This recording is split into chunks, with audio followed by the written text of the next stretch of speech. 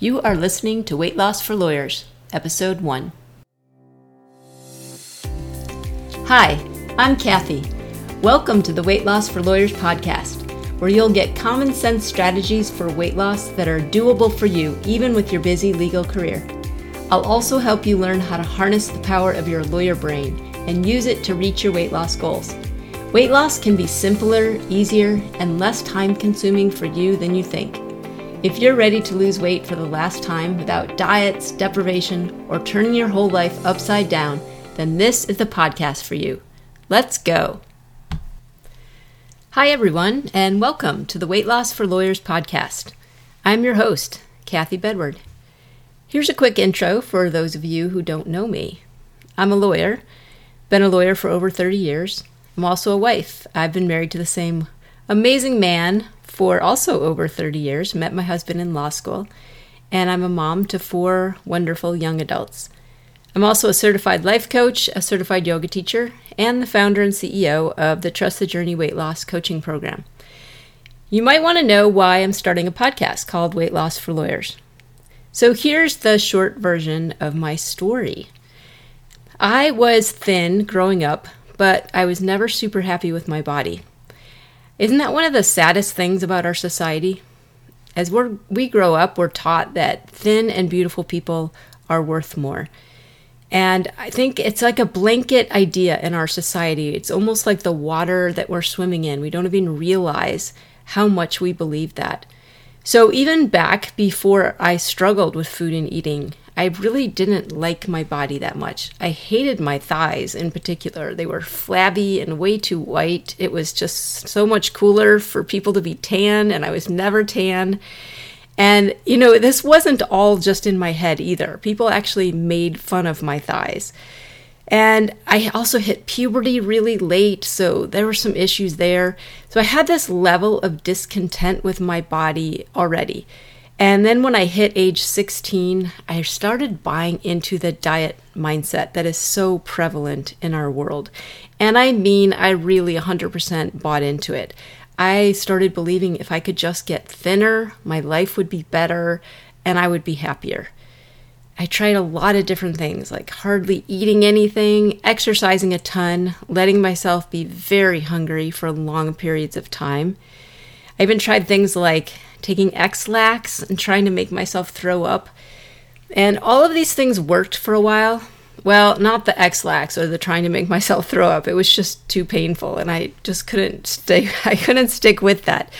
But all of the other things worked for a while, so I did lose weight. And then at some point, the diet backlash started. So you can only starve yourself for so long before your body and your mind start to rebel. And then, you're in this situation where you've told yourself that cookies and ice cream are bad and you can't have them, they're forbidden, which artificially heightens your desire for these foods. And then when you eat them, when this is what happened to me after not having them for forever and having this story in my head about how terrible it was to eat them, that's when I would start to eat them in an out of control way. And that's how my up and down weight struggle began. So similar to a lot of you, we were fine. There was a time we were fine, but we started dieting and screwed everything up because we didn't believe we were fine. We were buying into the ideal that society sets out for us, that thin is better. So my weight just went up and down, and I stopped paying attention to hunger. I didn't stop eating when I was full, ignored my body, felt like I was fighting myself all the time. I was miserable all the time. Whether I was dieting or I was eating out of control, I was miserable, unhappy, feeling like a failure. Every diet I tried worked temporarily and then failed. Except, and this is important, I never thought of it as the diet failing. I thought of it as me failing. Other people could lose weight. Why couldn't I? I must be the problem. And as I continued down this path, things just got worse. I wouldn't be able to stick with a diet for as long, and the backlash got more severe. So it used to be that I could stick with a diet for months before I gained all the weight back, plus more, of course. And then it got to the point where I could only stay on a diet for like 6 weeks. I would lose 10 pounds and then I would gain all the 10 pounds back in 5 more. And it finally got to the point where I could start a diet and fail it on the very same day. And it just felt so humiliating. I was embarrassed about my body, and I thought about food and dieting all the time. I still remember the light bulb moment for me. I had been trying to work on changing how I thought about myself, about my body, about my life. And one day I just had the thought, I can't live like this anymore. I don't even care what I weigh. I just need to get off this roller coaster. Now, to be fair, I actually really did care what the scale said, but there was a shift in that moment. I started caring more about creating some stability in my life than I did about what that number on the scale was. I really felt like I needed to stop the up and down. And I really wanted to have a healthier relationship with food and my body. So that's when things started to change for me. When I had that epiphany, like looking back, I realized I changed 3 simple but really crucial things. Number 1, I started paying attention to hunger and waiting until I was hungry to eat. This was really hard for me because I had ignored hunger for so long. To give you an idea of how much I ignored hunger, there was a time when I gained about 40 pounds in 2 months. 40 pounds in 2 months. That's like about 60 days, and I gained 40 pounds. And not once during that entire time did I ever feel hungry. There was never a time that I went long enough without eating that I actually got hungry. Can you imagine not being hungry for 2 months? So anyway, there was a relearning curve for me. And I had to work on being patient with myself and telling myself that this is a skill. This is a skill I can relearn. If I can learn to override hunger and enough signals, then I can learn to honor them again. Number 2, the second thing I changed was I had to stop classifying foods as good and bad. A chocolate chip cookie became equal in goodness to broccoli. I could eat cookies as long as I was hungry. And it didn't mean that I was making a mistake or doing something bad by eating them. It's so easy when we buy into diet mentality to start believing that we're a bad person when we eat a food that we have decided is bad. It is hard to explain the amount of utter shame and humiliation that I have felt about eating cookies, ice cream, chips, candy, all of those foods that I had decided were bad. But if you're listening to this podcast, I bet you understand because you've probably felt it too. And in the past, when I have felt this intense shame, what did I do in response to it? I ate more, of course, in an attempt to run away from the feeling of shame. It is such a painful cycle. Eat cookies, feel ashamed, then finish the box of cookies and move on to a bag of chips. Basically, I was punishing myself for eating too much by eating more. And part of it was hoping that if I ate so much that I felt so bad, I would just never do it again. But, well, that didn't work. All right, the third thing that I changed was so important. I changed my internal dialogue. And the first step to doing this was to start listening to how I was talking to myself. Noticing what I was saying to myself in my head. And then working on stopping those mental beatdowns. You have to stop the mental beatdowns before you stop the overeating. I'll tell you, I still overeat. To this day, I have maintained my weight loss for over 20 years, and I still overeat. I think everybody overeats at some point in time, even people who have always been thin.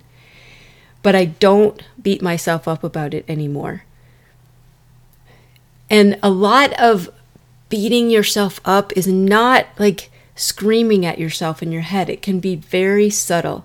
And the more you notice, the more I started to notice what I was telling myself in my head, the more I was able to change that internal dialogue. And again, these are just skills that need to be learned and practiced. I had to stop telling myself that I was failing, that I had done something wrong when I ate cookies or I ate more than my body needed. I had to start looking at what the real issue was. What was it that was leading me to overeat? I did a lot of journaling, and I worked on healing myself instead of judging myself. This was really hard work for me. I mean, I was doing this on my own. I didn't have a program like Trust the Journey to guide me. It took me a long time to lose my weight. Overall, I lost about 55 pounds, and I would say it took me like 10 or 12 years to do that. And I got pregnant 3 times during that time, so I was re-losing pregnancy weight as well 3 times.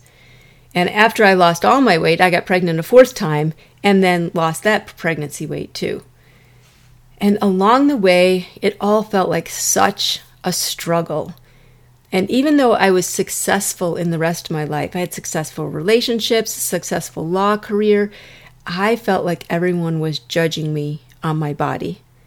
It was on my mind all the time. Every meal I ate, every time I chose what to wear, every interaction with another human. And on the inside, I was definitely judging myself. Even after I had lost all the weight, I still felt like I was struggling with food and eating and my body image, my self-image.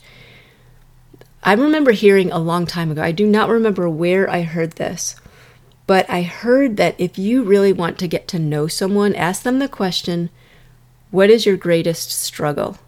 Try that at your next party. Instead of talking about the weather. Hi, what's your greatest struggle? Anyway, for me, my answer to that question would have been food, eating, body image, self-image for more than 30 years. A long time after I had lost all the weight. This is why we need to change what's going on the inside.